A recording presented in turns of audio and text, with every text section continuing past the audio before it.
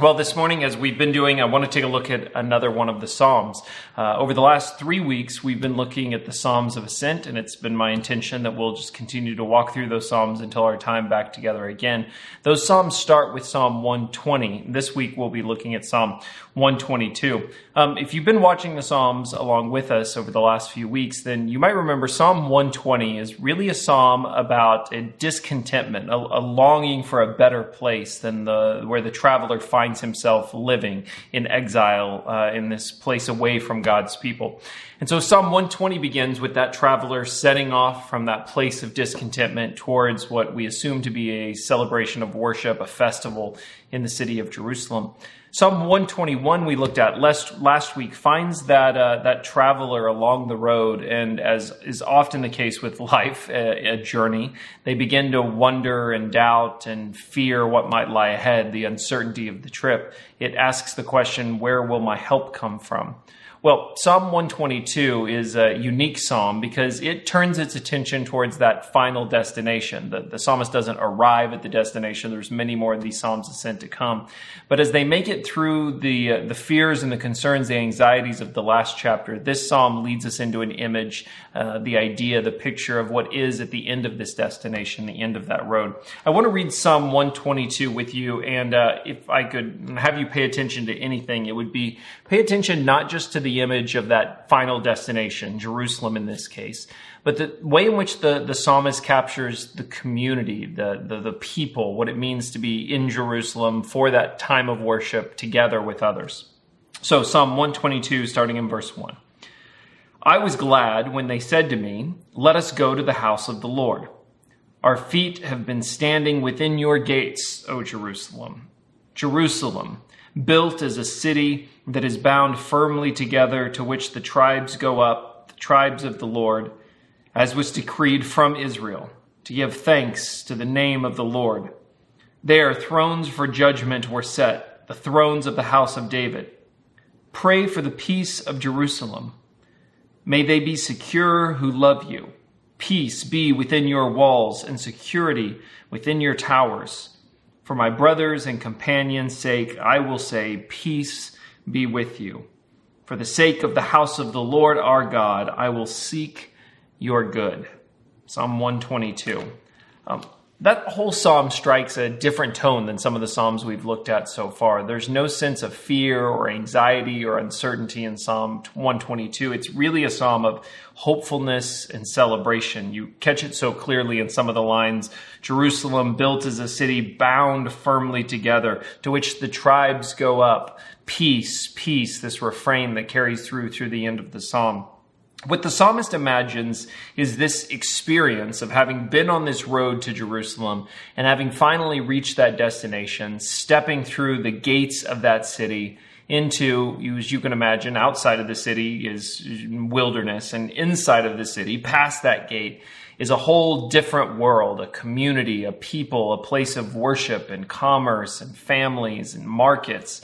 And so the psalmist is reflecting on that experience of having traveled this road and now stepping through those gates into Jerusalem, the holy city. If you visit Jerusalem today, some of you may next year, you can still see some of these old gates, and you can pass through those gates into parts of the old city and experience a little bit of what this psalmist is reflecting on, what it means to go from one part of the city now stepping into a different part of the city, and that experience of entering in that this psalm is trying to capture.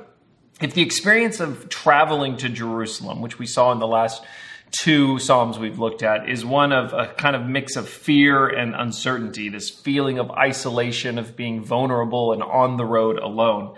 Well, this psalm has none of those same fears. No rocky roads, no risks or bends in that path, no shadows that are cast that they must pass through.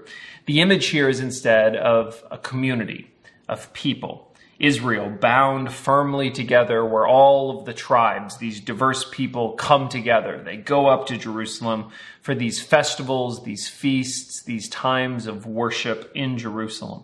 The traveler imagines what it must be like to finally walk into those gates during this time of celebration, having been so long on this difficult road alone. Psalm 122 has long been considered a psalm of worship. I mean, I think you see that pretty clearly in the passage when you read it. But it's not just worship as in, I personally find a place to worship God. The image of worship it presents is of an entire community, a people at worship, and an individual having traveled the road, being welcomed, stepping into that community, that place of worship. Psalm 122, in my opinion, is really about the goodness of being together in worship. Tim Keller has a devotional on the Psalms, and in his comments for Psalm 122, he points out that what Jerusalem was for a traveler in the ancient world, today the church is for those of us who follow Christ. In the same way that an individual traveler might long for the place of worship in Jerusalem, that so too individual Christians, as they walk through life, come to appreciate and value, like they once did Jerusalem, the experience of being together in a local church, the church, worshiping together with other believers. Or consider one of the images that always sticks out when we talk about this image of the city and its gates is that final image from the book of Revelation. Whenever this image of a new heaven and a new earth is described, what is used is this analogy of a city. What John sees is a kind of cubed city, a square city that descends down from heaven. It's a new Jerusalem, a new Zion. It's the image of this place of community and commerce and relationships, bound firmly together, all of the peoples pulled into this city. The same image from Psalm 122 is that culminating image of what one day God will do in the fullness of all of his promises coming together in that new heaven and new earth, a city bound firmly together, an eternal city, and what it will mean to step through those gates as we've long journeyed our way towards that city. As I was reading this psalm this week, I didn't miss the irony that we would be reading and talking about a psalm that's primary image is a community of people together for worship. And we would be reading it in a situation where I'm sitting in front of a video camera and you're sitting in front of a TV or a computer. We're not together in the midst of this worship. And it wasn't a loss, the sort of irony of that moment. Some people have already started to predict that this could be the future of what church services are like, that everything will move online and everything will be video streamed and everything will be something you could access from home or on the go. And surely there will always be a place for that. But I have a hard time believing that that's the future of the church. As far back as you go, what church has meant has always been this physical bodied experience of being together in worship, of stepping through that gate, that doorway into a unique place, a different place, not just my living room like we're in now, but a place that has been set aside as a place for worship, as a place for God. I'm not sure that this is the future. I hope this is not the future. But there's something I think that this time is doing that's making me realize just how much that place of worship actually matters. There will probably be one of two effects in the way that we've recently been watching so many of these live stream video services. For some, I think it'll do what this psalm does. It will deepen our desire for that day when we could be together again to worship. For others, the risk is you could use this as an excuse or a convenient way to say that worship is better when it fits into my schedule, the way it fits me best, and this is a perfect way of doing it. In other words, what is in many ways already been a kind of trend in worship could become even more so because of these video opportunities, that instead of longing for a day to be back together, we might conclude from this, well, wasn't that convenient? We could fit it in our schedule, make it work for us, get what we wanted out of it, and how much better would that be in the days to come, the years to come, if we continued? The truth is, worshiping together, if you look at it from that perspective, being together in person is not convenient. If a worship service was just content that I'm delivering to you and a song that you could sing or hum along with and get some meaningful images out of, then surely there would be more convenient ways for us to distribute that content. But the reality is worship is not about what is most convenient. It's not set up to be convenient, and it never has, not from the time this psalm was written to our own day. The moment our corporate worship gets individualized into what works best for each of us as individuals is the moment we begin to lose what I think Psalm 122 is trying to welcome us into, this sense of joy entering into something larger than just our individual needs or our individual conveniences. How is this service feeding me? How does it work for my schedule? What's the best option for me to be able to participate? One of the books that I've been reading as we've been working through these Psalms of Ascent is one of my favorite Eugene Peterson books, A Long Obedience in the Same Direction. He actually works through the Psalms of Ascent in that book. And in writing on this psalm about community, he said this, which resonated with me as a pastor. He writes, "One of the afflictions of pastoral work has been to listen with a straight face to all of the reasons people give for not going to church. My mother made me when I was little. There are too many hypocrites in the church. It's the only day I have to sleep in." There was a time when I responded to such statements with simple arguments that exposed them as flimsy excuses. Then I noticed that it didn't make any difference. If I showed the inadequacy of one excuse, 3 more would pop up in its place. So I don't respond anymore. I listen with a straight face and go home and pray that person will one day find the one sufficient reason for going to church, which is God. I go about my work hoping that when I do and say what I do and say will be usable by the Holy Spirit to create in that person a determination to worship God in a Christian community. The truth is, biblical faith has no concept of individualized religion or individualized worship. The picture of the Psalms, the picture of the New Testament church was never a lone individual worshiping God, but rather a person, even when they were alone, longing to be with others in worship of God. What holds us together as worshipers, though, is not just the church. In other words, what brings us to church is not just the experience of the church or what we benefit from the church or how much we might like the church. What brings us together for church, for these times of worship, is our shared commitment to what God is doing in our midst, bigger than my individual needs, bigger than 2 or 3 of our needs, but a new kind of need collectively in this group, Jerusalem in this case. In our case, Bent Oak Church.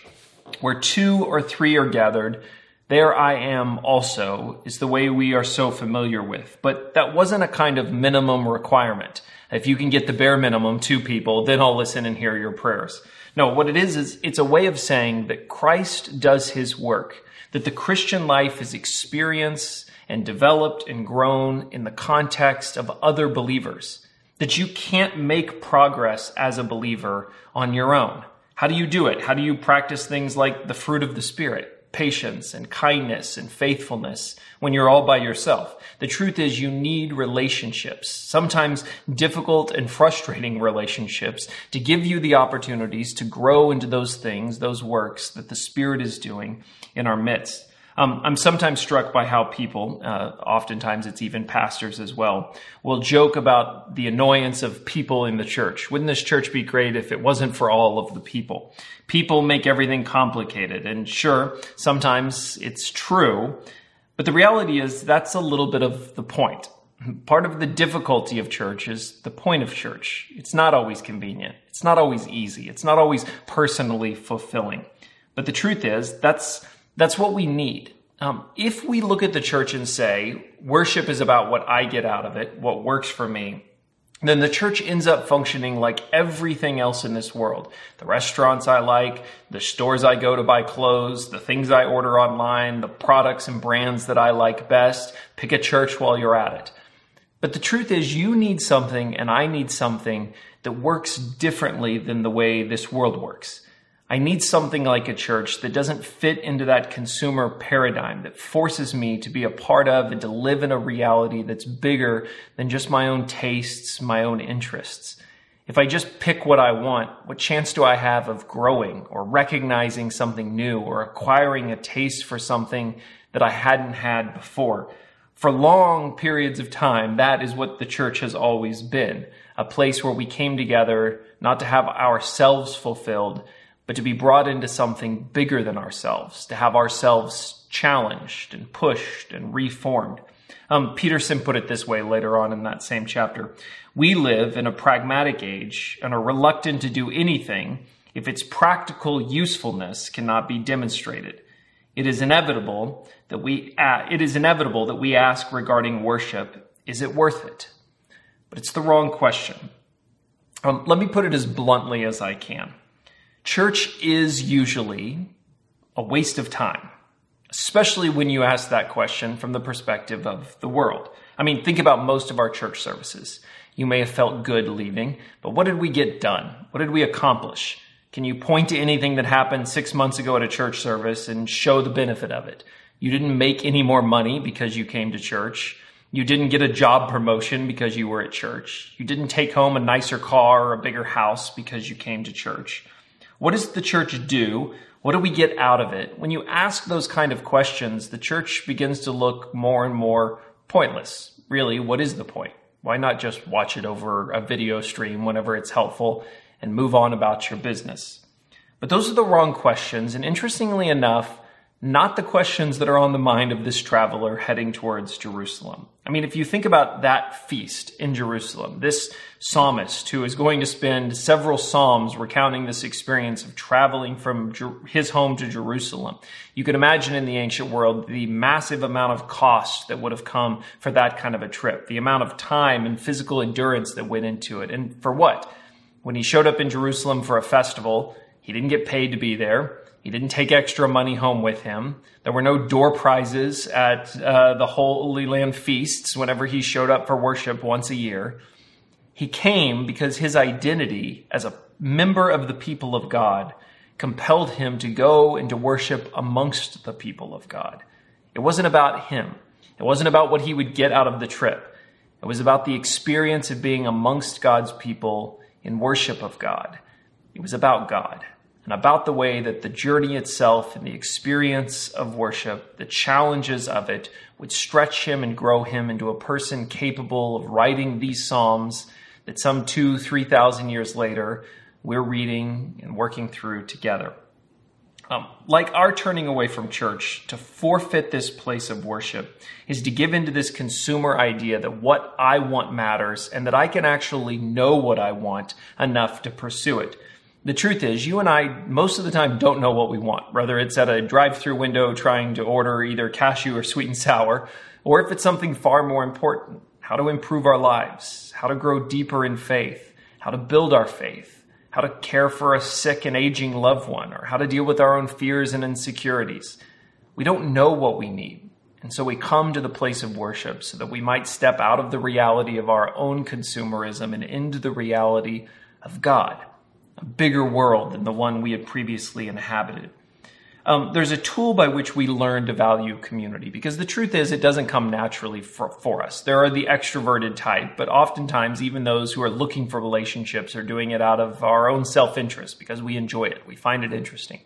But what does it mean to love a community of people, sometimes a difficult community of people, to worship with them for the reason of God alone and the enjoyment of God alone? That's something we often have to learn or cultivate within ourselves. And Psalm 122 actually gives you an interesting way of going about it. You might notice this refrain that plays out over and over in Psalm 122.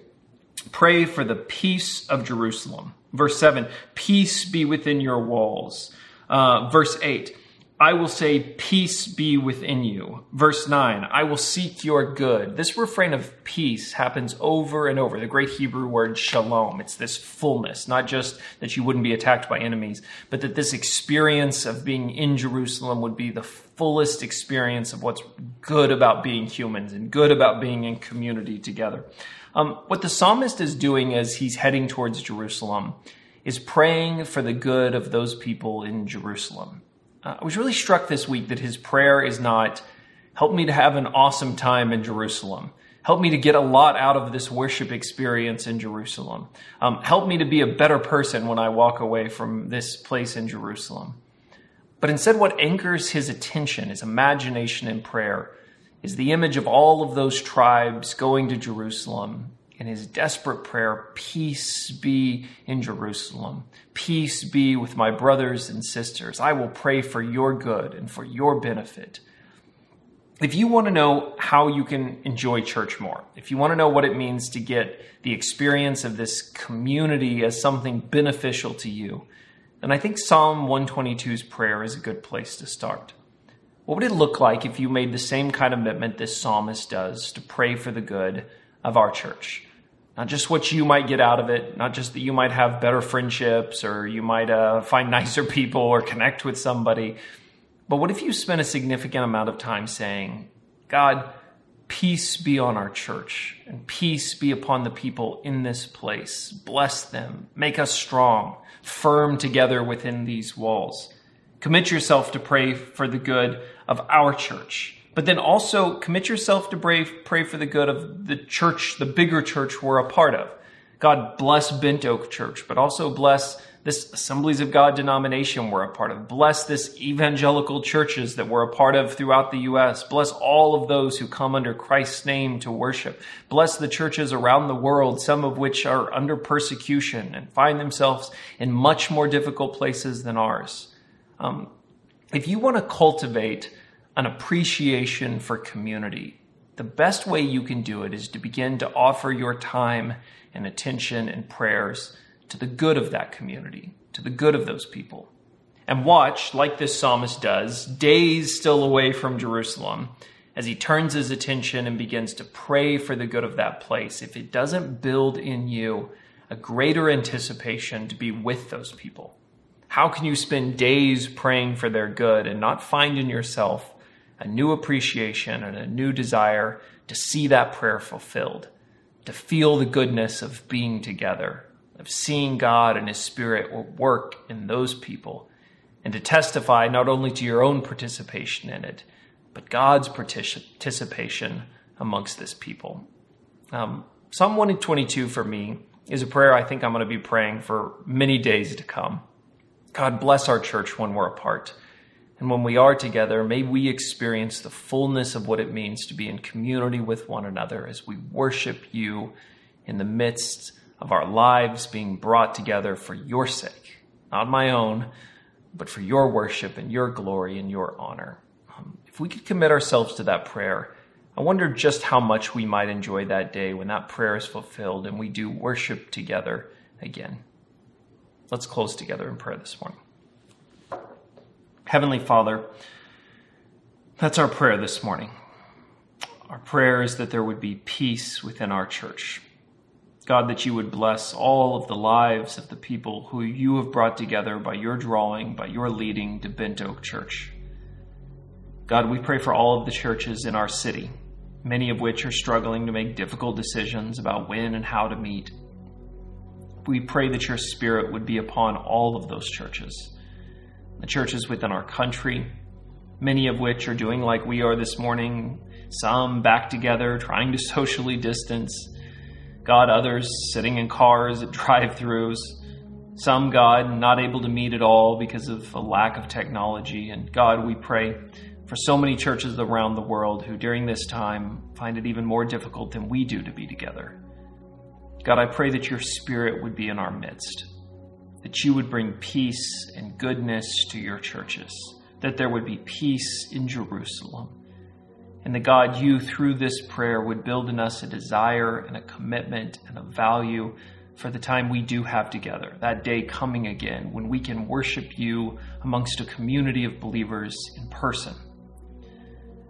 God, rework our hearts to love this church because you are a part of it, because you are building it, because it's where your Spirit rests. God, I do pray that you would deepen our relationships, that you would make our times of worship individually fulfilling, that there would be meaning and depth and life change for all of us, but that God, our hearts would first and foremost long to be in that place because it's your place, and your people, and we're your people.